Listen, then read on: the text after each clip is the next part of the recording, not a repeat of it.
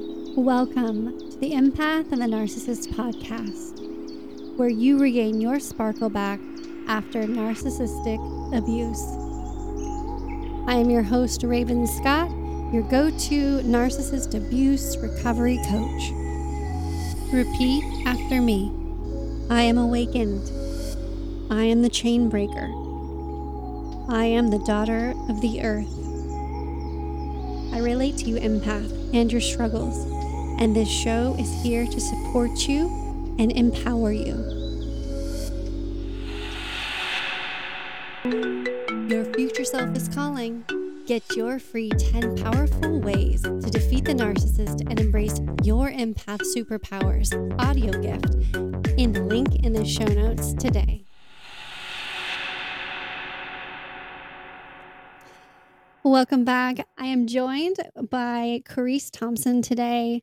She has a book, Diary of the Empath, as well as her podcast. And I'm just really excited and so looking forward to our conversation. We're diving into this topic of the root cause of, how we ended up here, how we ended up in a toxic relationship with a narcissist, which was one of my biggest questions when I first emerged or, kind of realized how bad of a situation I was in.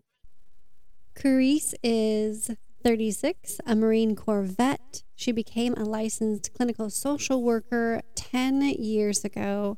She's a single mom of a 14-year-old girl. She is an empath and psychic intuitive. She definitely has her fair share of childhood trauma, which she shares with us today. She also runs a worldwide podcast called Diary of an Empath, and she is a self-published author of Diary of an Empath. She's the owner of Therapeutic Healing by Reese. And without further ado, let's get into it.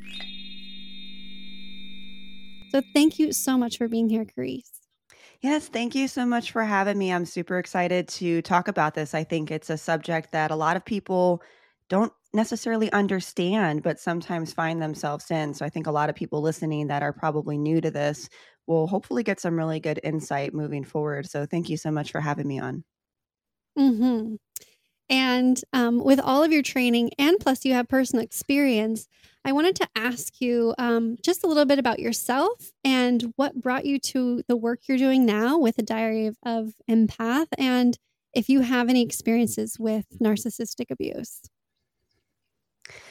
Oh man, we can do a whole podcast episode on this. Okay, so when I was younger, I had a pretty turbulent, traumatic childhood for the most part. I grew up in Chicago, born and raised, and I was raised by I want to say, I don't want to diagnose my mom, right? But definitely some personality traits going on with her, whether it's borderline personality disorder. I would even say she's a narcissist, or at least is pretty high on the spectrum, because, a lot of narcissists, we have that word that's thrown around often, but it is a spectrum. There are levels to it. And my mom definitely fell on that spectrum. And she wasn't like a bad mom in terms of she provided clothes for me. I always had food in the house, but she was very turbulent with her reactions to me. Typically, like as a mom, your child falls and you're just like, oh my God, are you okay? And with my mom, with little things like that, it was more of a reaction like, you're terrible. You're just like your dad. You're this, you're that. And as a child, I didn't understand why she was so angry at me. So my nervous system was continuously elevated in the home, and I associated that with love. My mom was never affectionate with me. She never showed emotion. So the only emotions that I saw in my mom was anger, or she would sometimes be fine, but there was never a sense of lovingness or affection or things that you would think of when you think of a mother-daughter relationship. My father was not in the picture at all. He, in fact, didn't come back around until I was about 11 or 12. And I remember when my mom found him, she just said, you're going to go live with your dad. So there was multiple times within my childhood that my mom either left me with my grandfather and she moved with some guy that she was dating, or she would drop me off with a family member because I was quote unquote too much. And so I remember when I was about 12, 13, my life started shifting. I started getting more autonomy and I started making more decisions that I had control over. And those decisions became very turbulent for me. I was going to parties. I was experimenting with drugs. I was experimenting with sex at a very young age. I was around a lot of older men who took advantage of me as a child, as a teenager. But the interesting thing is where I grew up, this was kind of the norm. A lot of the kids that I was friends with, their parents were kind of not around, just like how my mom wasn't around. So it seemed to be that same traumatic cycle for even the people that I was growing up with. So now you fast forward, I went through all of these traumatic things when I was about 17. My mom kicked me out of the house. And at that point, I said, I'm done. I'm just going to get my own place. And then I became very independent. So it's like I had this switch of, I'm going to do what I want because I can control my own life. And those decisions were very detrimental to my own health and well being. To now I'm kicked out of my mom's house. Now I actually do have autonomy. And it's interesting because that switch happened and I stopped. I stopped doing everything. I wasn't partying. I wasn't doing anything that was bad for me. I was working. I got my own place. I was doing really good. I was in a new relationship, my first relationship. I was in love. His family was great. And they really pushed me. It was the first time I had adults in my life that were telling me, like, you need to do something with your life. And so fast forward, and my boyfriend at the time ended up joining the military. And I thought to myself, I'm like, I could do this. And that's what I did. I ended up joining the Marine Corps and I was in the Marines for 4 years. And of course, that added a lot of structure to my life. And I met a guy when I was in the military, and that ended up being my future husband and my daughter's father. And little did I know it was going to be a very narcissistic and abusive relationship. And when we had our daughter, that changed my life. My daughter was just such a light in my life. And for the first time, I was thinking about someone else besides myself that I had to take care of. And when this marriage started getting very turbulent, very manipulative, very abusive, physically, mentally, and emotionally, you think, why didn't you just leave? But when you're in this toxic cycle of manipulation, of love bombing, and then going back to the devaluation and then the abuse, it really does keep you trapped. And then especially if you add in finances and other things that they use to manipulate you, you find yourself in these cycles. But it was to a point where when we got into an altercation, and my daughter was, I think, 2 or 3 at the time, and she witnessed it. And the words that she said to me were just so profound. And that was it. She said, "It's okay, mama. Don't cry. Dada hit you. It's okay. Don't cry, mama." And she's 3. And so if a 3-year-old is conceptualizing this, and I want to say she was maybe even 2, she was talking very little, but she was able to conceptualize what happened. And she's consoling me. I'm like, that's it. I have got to go, because she's going to associate abuse with love. And I can't let that generational cycle continue. So at that point, I decided to leave. And I think at that point too, I had to get really serious about taking care of my daughter, because again, I have this turbulent relationship with my mother who's clearly not going to support me. I have no other family. So it's either me or no one. I have to be successful or nobody's going to be there to pick up the pieces to take care of my kid. So I decided to continue with school. I got my master's in clinical social work. And then I went on to work at the VA. So I still work there part-time. And then things just kind of started happening. I got into, I've been a psychic intuitive for over 4 years. So I have that as my business, but I also have a podcast called Diary of an Empath. And part of the reason why I wanted to start that podcast is because a lot of my clients were coming to me saying, your experiences and just the things that you've done and you've talked to me about, and even your readings or even the therapy we've done, has been so helpful for me. You need to tell these stories. You need to talk about these subjects. And I just have so many subjects that I'm interested in terms of being a better human. I wanted to reach people on a more macro level. And so my podcast was born, and here I am now. And I think, though, too, looking back at it, I think when we go through trauma and we go through difficult relationships, at the time, I felt like my life was falling apart. And I didn't understand the path that I was on or why it was happening to me. But now I look back at it, I'm like, wow, if I didn't go through that, if I didn't go through that journey, if I didn't go through that growth, if I didn't have the self awareness to learn the lessons that I needed to learn in order to not repeat those mistakes, I wouldn't be where I'm at today. So now you fast forward and here I am now and have a worldwide podcast, working with clients, trying to help people as much as I can, and hopefully trying to keep narcissists away, because even though as self-aware as I am, I've come across a few of them still. So, Yeah. it's not your fault if you do, you just have to recognize the signs. Yeah, like we've talked about so much on this podcast. It's like just another layer of healing you needed to address. You might be able to really have that complete awareness and huge boundary against those grandiose narcissists. But it's like now you need to address the covert narcissists that kind of creep in, because there's lots of different forms and ways. And absolutely, there's a spectrum. At what point in your life did you recognize that your mother was toxic?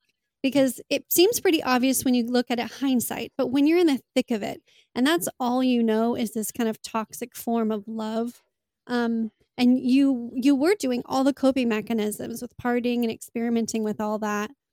Was it when she kicked you out, or was it afterwards when you kind of removed yourself from her sphere?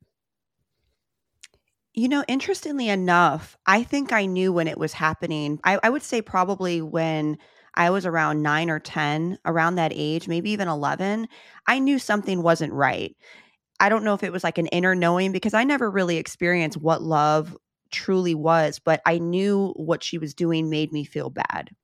I knew what she was doing made me feel sad. And the interesting thing is I got to a point where I didn't want to let her see me cry.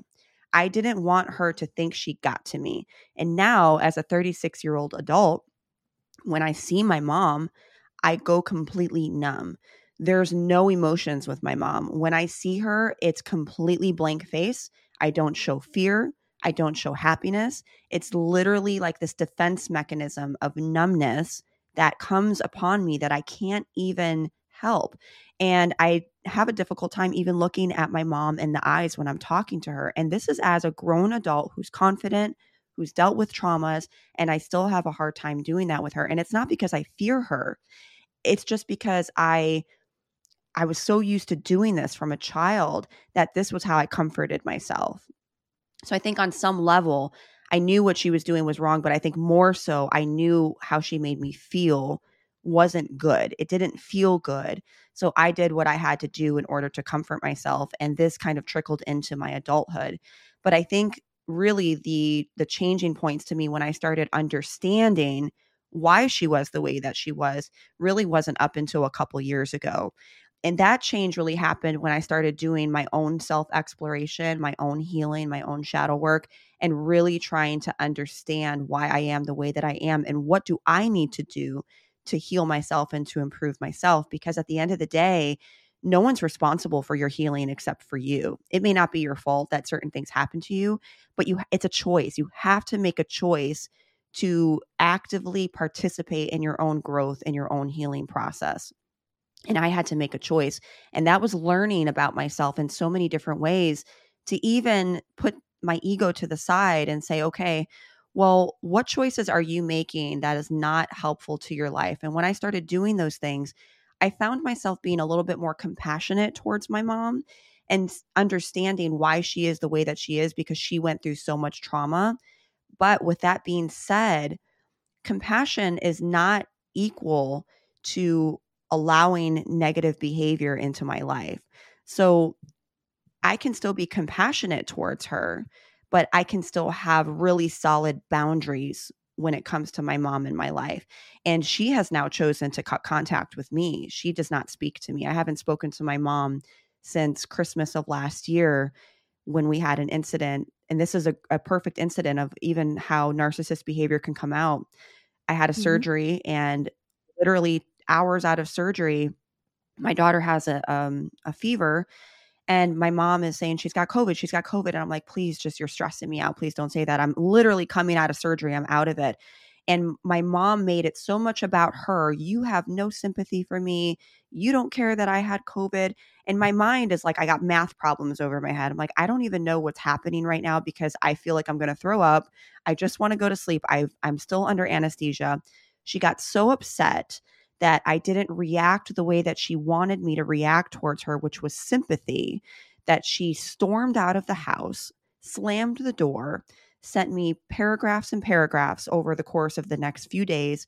Not once did she say, how are you feeling? How did your surgery go? And I still invited her to Christmas. I said, you can come, but I need you to put that to the side and I need you to let it go. If you can't do that, then you cannot come. And I have not heard from her since.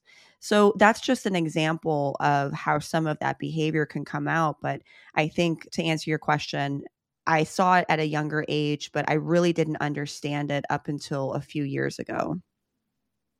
Yeah, I think that is a running theme. There must be something in the energy and in the cosmos or something, because it just seems like this running theme. Like we all have so much of this unease and we knew something was wrong as children. And then just a few years ago, which is probably also when all of this narcissist, topics and really bringing it to light came out into the surface and out into the public, was we finally realizing like, oh man, like we really have some stuff to work on.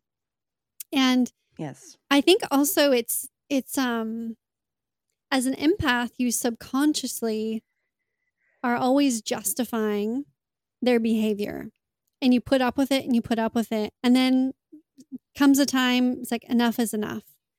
And that's really interesting that you had said she cut contact with you, because I had a similar experience, not at all as traumatic as that, but it's just always like I'm the one being left out. And then when I get upset and I kind of, want to be included, I'm somehow the one like throwing the tantrum. Like they're kind of projecting that I'm like, I have a problem. I'm too sensitive. When all I'm really expressing is I'd love to be included and invited. Like, can we find some accommodations all around? Find a middle ground. And then it's just kind of like, nope, silence, radio silence. And then they'll always continue to make plans without me and almost like have these covert gatherings. Like, and then when they get together, if I text randomly something when I don't even know they're together, there's also radio silence. Like, oh, like don't talk to her. She might find out. It's just so bizarre.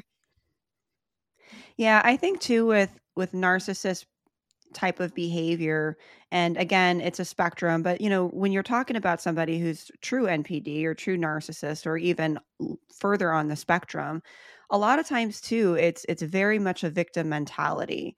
There's no self-awareness that's going on there, and anything you bring at them, it's almost like, well, no, I'm going to alter your reality to make it feel like it's your fault. And so if you find yourself in a situation where you feel like you want to bang your head against the wall and you're like, am I going crazy here?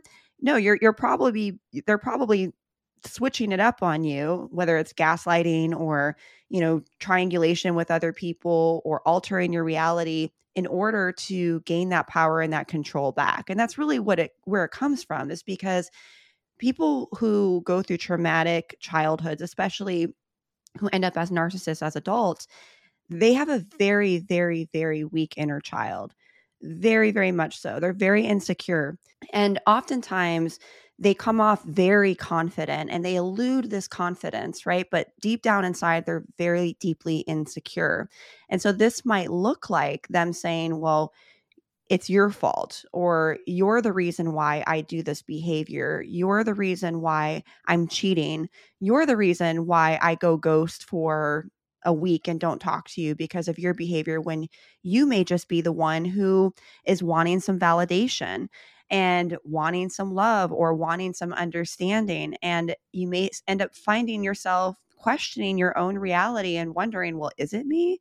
Am I doing something? And that's just a tactic that they use to gain power and control. And unfortunately, oftentimes it works and it leaves us questioning our own thought process. And if you do this enough, that really is a cycle of abuse. Yeah. And also, they've been doing it since you were literally born out of the womb, like as soon as you could start expressing yourself and speaking.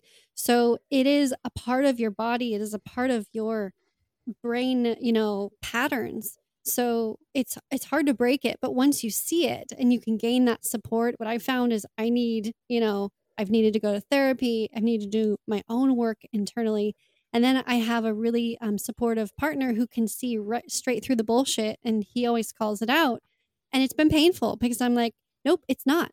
Come, please come into the circus with me. It's okay. It's not. And he's like, nope, it is. It's bullshit. And, it's like finally waking up. It takes a long time because you've been so conditioned that this is normal behavior when it's not.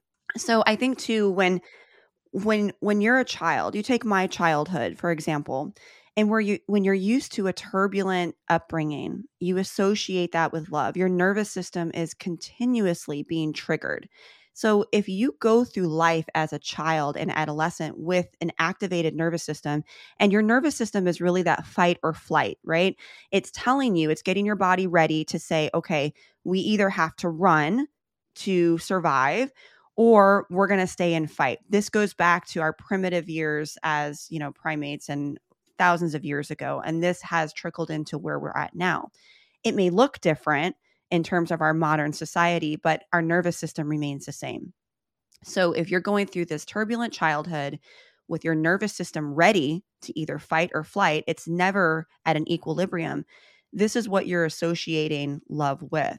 Now, if this is the case, me, for example, I was always looking for cues on safety.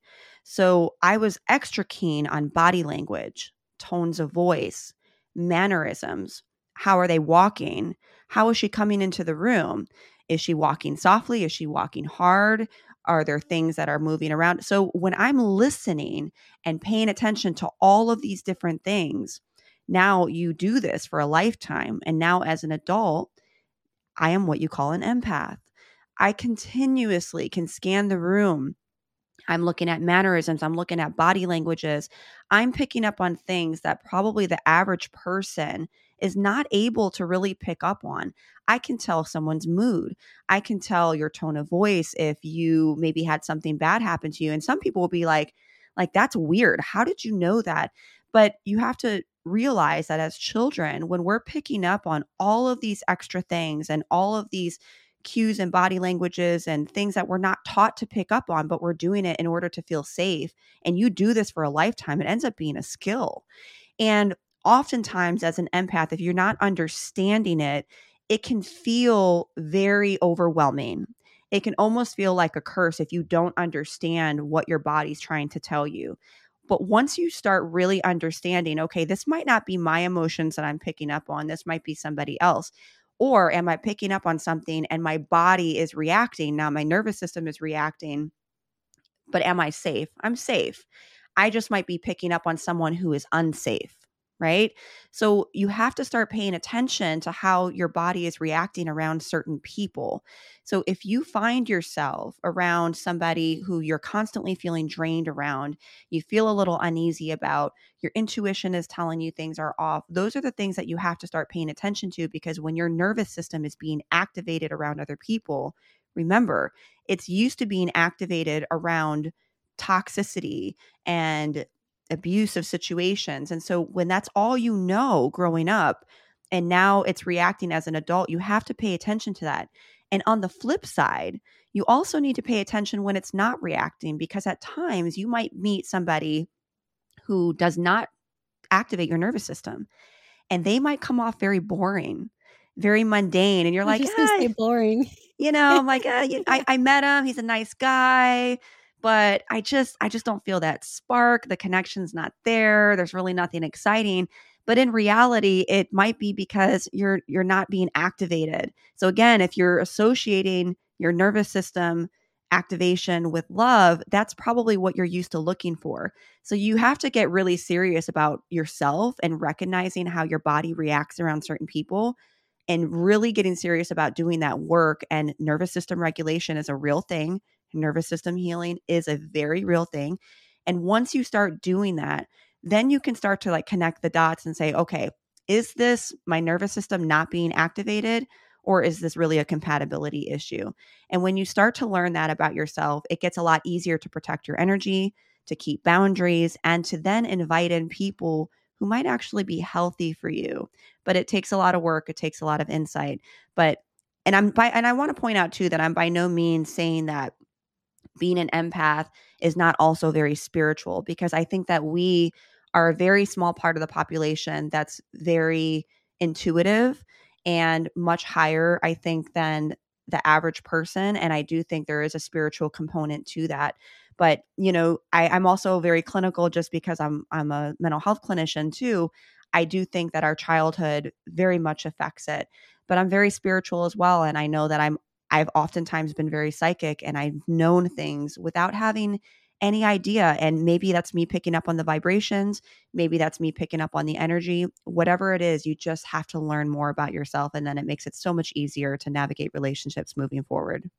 I love that. Yeah, everything that kept coming up when you were talking was like this addiction to the highs and lows. You're addicted to that fight or flight because you're conditioned to think it's normal and you relate it to love and acceptance. But what I've found is that it's just an addiction. It is like just this, it's a skewed view of what love is. And it's not really unconditional love or true love. It's conditional love that you've just learned that you think that's love is love. That's love. But it's not healthy. Yeah. And I've had to really have my fair share of like, I hated the lows enough to be able to really focus in on not chasing after the highs, because I would lose friends. I would find myself alone because of my own choices of chasing the highs and lows. I was chasing all of the wrong people. And like you said, once you start doing all of that inner work, then you get to start to attract the healthy people that you feel in line with, who actually, cultivate healthier relationships with you and communicate with you on a regular basis, versus like a whole bunch of communicating and then ignoring you for a while. That's right. And the brain is very powerful too. So when you talk about addiction, that's a great point. So addiction, let's just think about drugs. When you're doing cocaine, when you're doing drugs, your brain is releasing neurotransmitters, dopamine, sometimes serotonin. When you're in love, your brain is releasing oxytocin. Oftentimes when you're in a traumatic situation, especially when it's very toxic, hot and cold, when things are loving and you're going through that quote unquote love bombing cycle where they're pouring you with love and affection, because this is what they did in the beginning. They had to reel you in some way, right? You didn't just magically fall into an abusive narcissistic relationship and been like, that's my guy. He's the one I'm going to marry. Like, no, like it was a cycle. It started off amazing, right? And that's how they get you in. So when you're going through this phase, this love bombing, and they're showering you with all of these things, your brain is releasing oxytocin. Remember, this is what comes out in the womb when you're in your mother's womb. You associate with comfort and love. Serotonin, I'm so happy. Oh my gosh, I love this situation. Dopamine is that addiction. I want this feeling over and over again. It feels so good. I'm being rewarded with this feeling. Now, when you go into the de-evaluation phase, when they're tearing you down and they're pushing you away and they're telling you that you're terrible or that you're nothing, then they're taking all of these things away, and now you don't have these feelings that you were having before. But then you start to drift off, or maybe you say, I'm done, I'm going to leave. And then they start love bombing you again. And now it's like a flood of these neurotransmitters that are coming back, and it feels good. It is an addiction. And the way that it shows up in the brain is just like as if you were addicted to cocaine or crack or heroin. Of course, it's not going to physically manifest that way, but in the brain, it looks exactly the same. Studies have shown, if you look at studies on what our brain looks like in toxic situations or abusive situations versus what they look like on drugs, a lot of it is manifested exactly the same. Our brains don't really know any different. It's not wired any different to know this situation from this situation. If our nervous system is activated, our brain's going to react.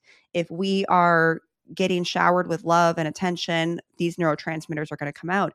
And if that's what you've been looking for because you had a lack of that in your childhood, of course it's going to feel good when you get it. And then it's like this push and pull. So you have to get really serious about yourself and understand that. But if you're in a situation where you're like, I don't know what's wrong with me that I keep going back, I want you to know that there really is more to it. Like your brain really doesn't know any better. And it absolutely 100% is an addiction. Another thing I want to touch on that you mentioned was the type of people that you attract. And I think you're absolutely right with that. So if you picture yourself in a room and you have a room full of toxic, negative people, the door can be wide open and you can have the healthiest person walk by. There's no room left. You're not creating space for anybody healthy to walk into your life if your life is full of a room of unhealthy, toxic, negative situations and people. You have to make room for that. And that's a choice. And I'm not talking about abusive situations, because those situations I'm going to exclude, because those are not always a choice. There's so many more variables. However, keeping boundaries, allowing healthy people into your life, recognizing when they're not healthy for you, and making the difficult decision to end the situation or to keep boundaries or walk away. I always recommend doing that, because the law of attraction is very real. And when you are on a vibration of attracting negativity and toxicity into your life, you're going to attract more of that. And empaths are often extremely compassionate. So we want to understand people, and we often do understand because we have been through trauma ourselves, but it manifests different with us than it did for them for whatever reason. And we oftentimes try to understand them so much that we can look past certain things. You can't do that, because there are certain people that you can have compassion for, but you still have to say, I'm sorry, I can't allow you into my life, or I have to keep you on this very outer circle. Like my mom, I moved her from the inner circle to now she's on the outer circle, because that's where I have to keep her. I'm not ready to remove her, but she's on that outer line. So now, instead of seeing her every day, maybe I go to see her every month. Or maybe now it's just dinner. I mean, obviously she's not talking to me, but if she was, that's what it would be. It would be once a month. It would be here and there. I'm not going to see you every day because I can't have that negativity in my life. So I made room for those healthy people to come into my life, because I had to remove all the unhealthy people. But that took a lot of insight, a lot of years, and a lot of work, but it is doable. Absolutely doable.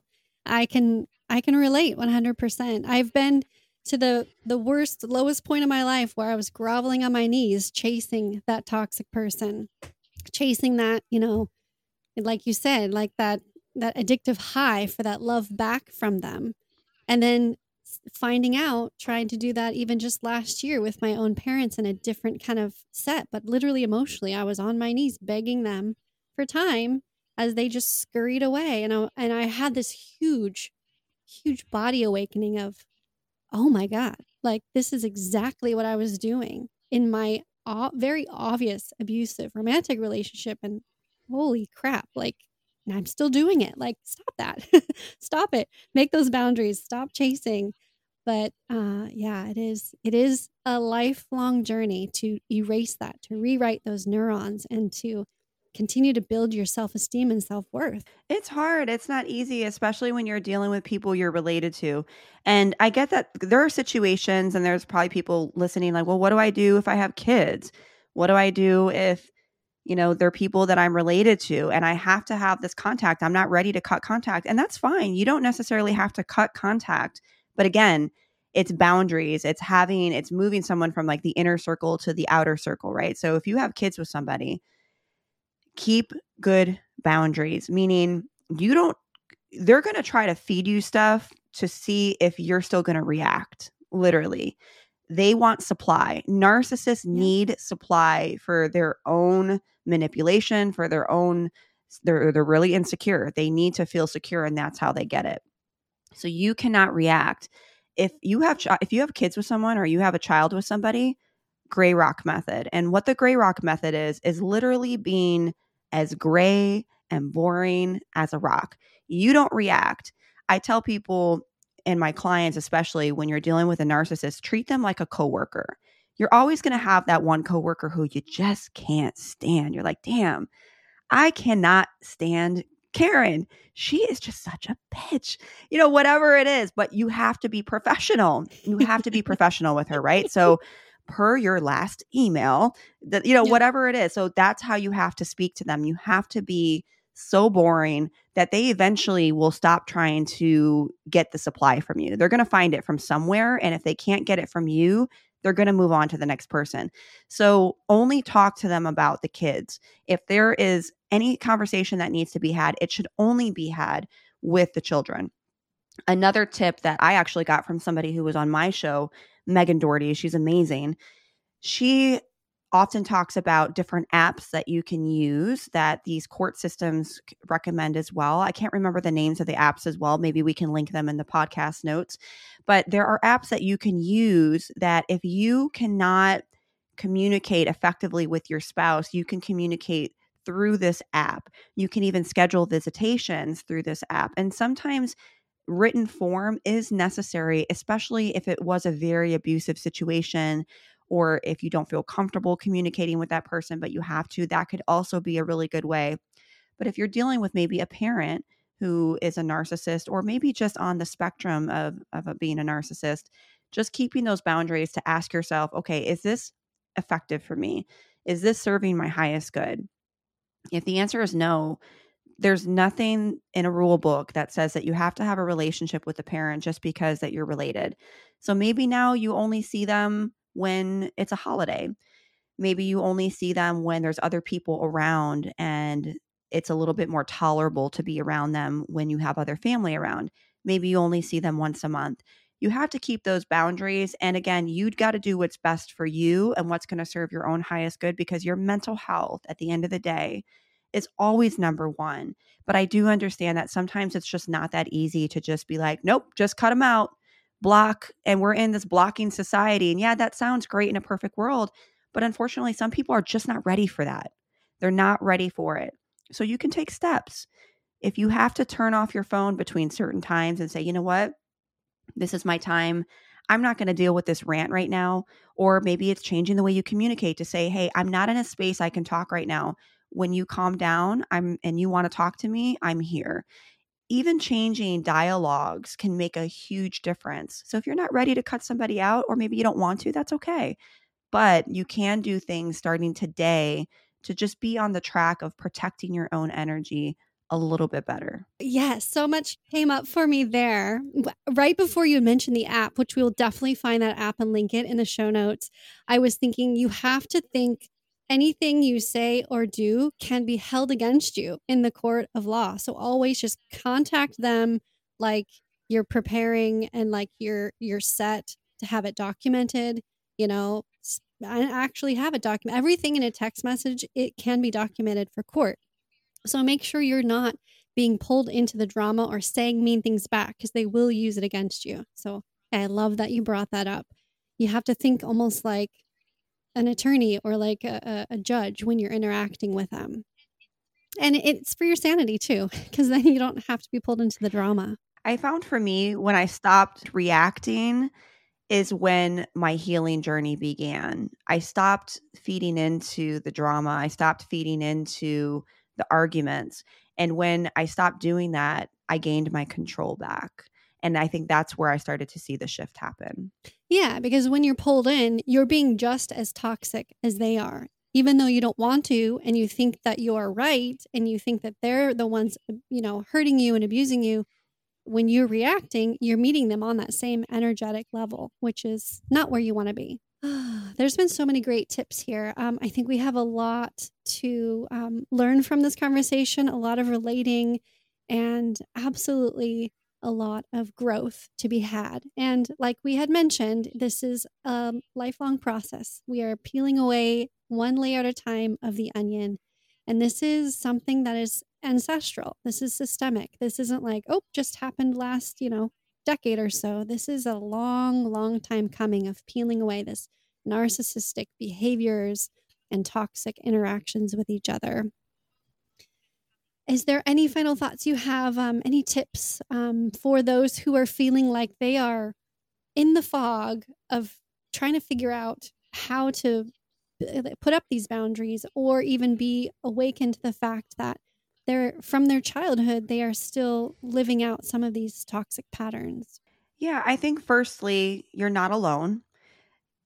You are validated. I validate your emotions. I've been through it myself, and a lot of people who are just getting to know me or just listening to my podcast, they're like, wow, I wouldn't think that someone like you would be in those situations. And when I hear that, and I'm like, listen, anyone can be in that situation. You could be the smartest, most beautiful, insightful person and still find yourself in a narcissistic situation.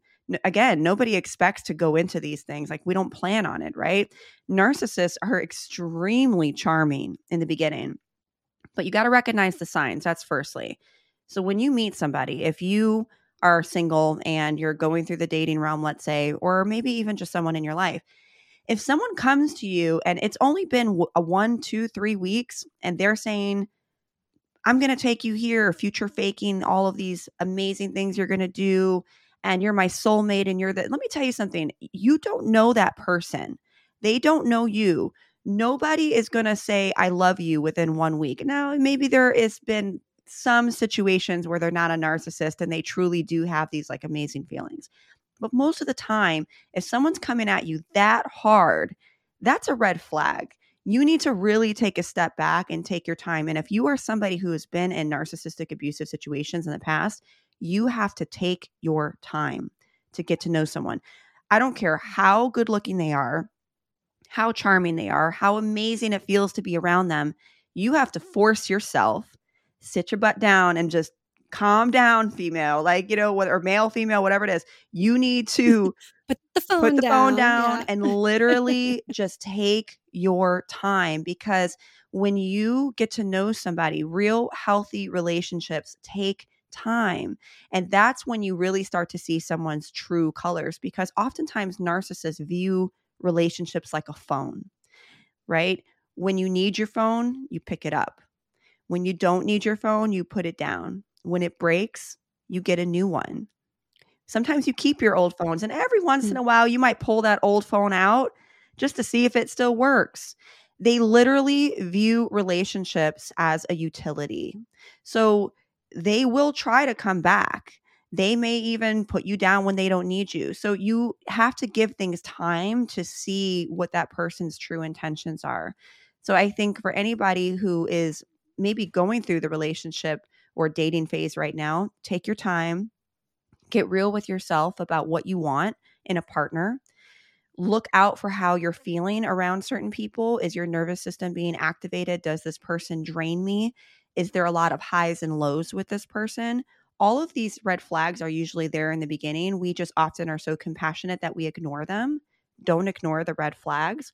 And if you're in a situation right now and you're listening and this is resonating with you and you're thinking, oh shit, like, I think my spouse or my partner or my parent is a narcissist. First of all, you have to get clear on, are you ready to leave? Is it safe to leave? And if it's not safe, get a safety plan in place. Start planning your exit, because oftentimes when you try to exit, that's when it's the most dangerous. So you need to make sure that you have a really safe exit strategy, whether it's keeping clothes at someone else's house, saying, hey, if I call you twice and you don't hear back, call the police. And if you can get out, then you leave. If you decide that I'm not ready to have this person out, again, keeping boundaries. So I just want you guys to know that you're not alone. If you're not ready, there's no judgment. I think that anybody can be in this situation, but there are steps that you can take today to make changes. And if you're just not ready at all, and you're just going through this and you're like, damn, that was my past. What do I do now? I don't really want to date, but I don't know how to change myself. Again, as you go through self-awareness and you go through your healing journey and you recognize what lessons you need to learn and what you can do differently moving forward, that's when the change is going to happen. And again, letting go of that control, of that need to be right, that need to argue, that need to converse in those conversations or those situations that no longer serve you, and get comfortable with being alone. Like, get comfortable with allowing those people to make their exit, because sometimes it will feel lonely, but I promise you, even if it doesn't happen right away, when you allow those people to make their exit, you're going to allow space for healthier people to now come into your life and match the vibration that you're on. So hang in there. It's going to get better. You're listening to this podcast right now. So that in itself, that's a step. So congratulations on your new journey. Beautiful. Yes. Thank you so much, Carice, for being here and sharing all of your profound wisdom and your experiences with us. I really appreciate that. We will have all of your links for where people can follow you and listen to your podcast in the show notes at Diary of an Empath. Thank you so much for having me and for your time and your energy. It was an absolute pleasure. And remember, everybody, keep your unique light shining. If you are new and are enjoying this podcast, or are an avid listener and have yet to rate and review this podcast, help me help others. Rate and leave a positive review. You can tune into the podcast every Tuesdays and Thursdays, wherever you stream your favorite podcasts. Don't forget to scroll up and grab all the links to the free gifts and our guest today in the show notes. And thank you for listening to the Empath and the Narcissist podcast. Swear I won't forget this, why do I regret this? In my mind reckless, thoughts are feeling endless. Sitting up, I'm breathless, anxiety's infectious. I feel so defenseless, betrayed and embarrassed. I hate being open, I hate being broken. I feel like an ocean filled up with emotion. Anger ain't a potion, rub it on like lotion. I can feel it soaking, reopen, the scars have awoken. I can't move on till I let go. I feel so lost, never at home. Need to be strong, every breath hope. Cause I can't move on till I let go. I can't move on till I let go.